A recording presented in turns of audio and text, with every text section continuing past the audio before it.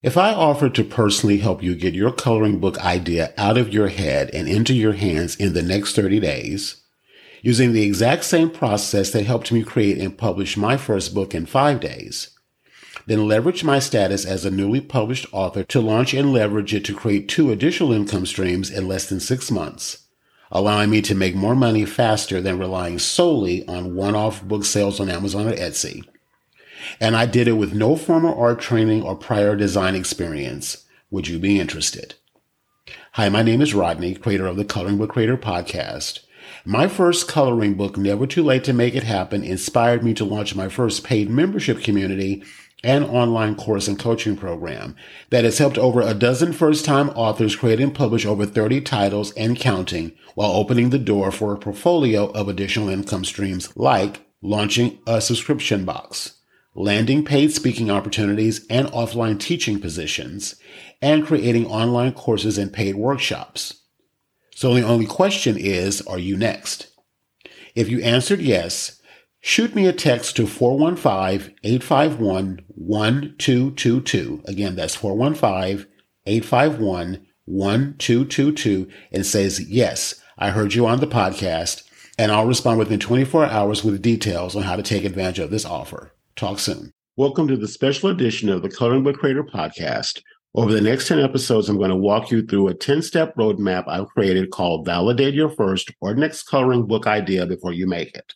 Alrighty, so now we're moving right into step number 7. Step number 7 is all about adding another layer of social media interactivity to nurture relationships with your growing audience.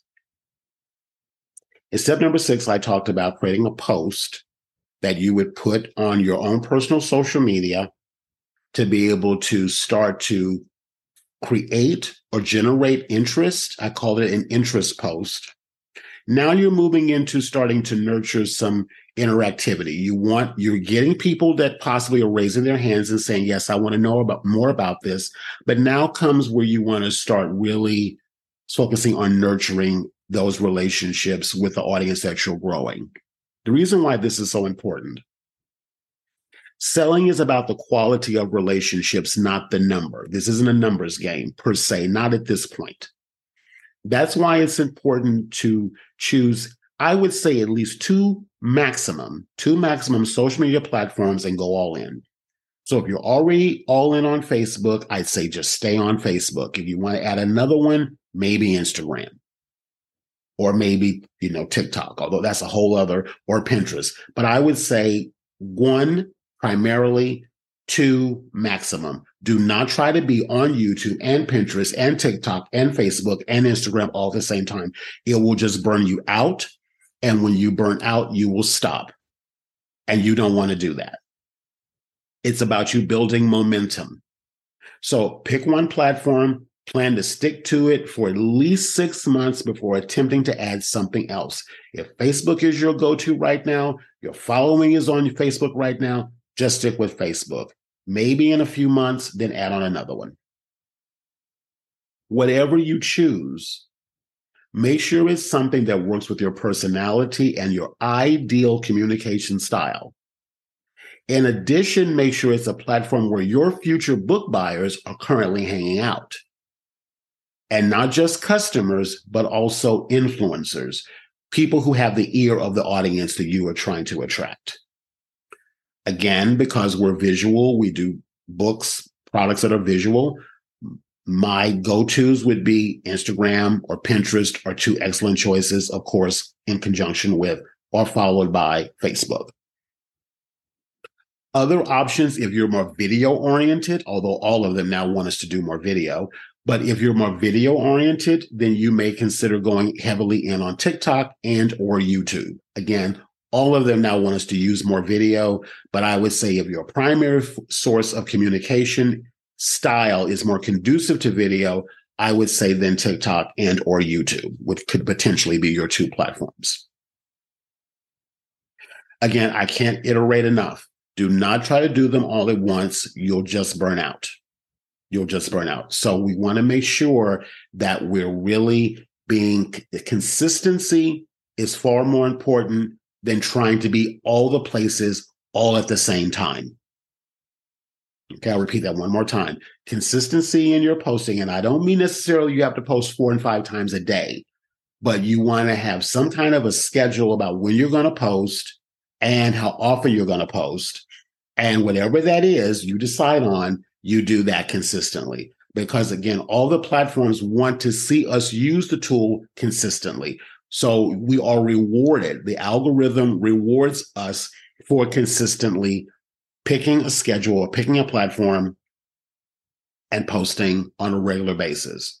So that's all I want to leave you with here today is add a social media layer of interactivity. And I want to also share this, whatever platform that you choose, this is another reason why I don't recommend you try to be all the places all at the same time. We don't want to post on social media in what I call a drive-by fashion. We just post and then we ghost. We're not responding to people who are commenting on our post. As I shared in step number 6, where I shared about the interest post, and I'm asking people to comment on my post by saying the word yes. It can be a different word, but in this example, that's what I used. It is critical that you respond to every single one of those people who commented, even if it's only 1 or 2 or 3 or 4, because it's in your response to them that then the algorithm will kick in and work in your favor to get that post seen by more people. That's how you can hear people say, well, I've got 1,000 people on my followers. I think only like 10% of them see the post. Well, that's because if you're not posting that often or rarely, and then when you do post, and if someone comments, you don't respond to them, you're going to lose traction that way. And so therefore, the post will continue not to be seen by the lion's share of your existing audience. So it's going to be really critical that whatever you choose, if someone says, yes, I want to know more about your book or whatever you're doing, then you need to make sure you comment, even if it's nothing more to say, thank you, the link is on the way, or access is on the way, check your DMs, what have you. Say something, but don't just not say anything. So it's not about adding more social media platforms to your mix. It's more about going all in on one and then really nurturing the people who are following you, who are commenting on your work. That way you're standing a much greater chance of deepening and creating a quality of relationship, not a number. Everyone wants to focus on a number. I want 5,000, 10,000 followers. But I will say to that is, what is 5 or 10,000 followers going to do if you're not responding to 10, 15, or 100 people? So in order to get to those levels, you've got to be nurturing the ones who are already in your world. It's about quality of relationships, not number. All righty. So again, that's step number 7. Then we're going to meet again on step number 8, which is going to be all about putting together that sampler page that you are going to be giving to people who raised their hands and said yes. I'll see you on the next episode.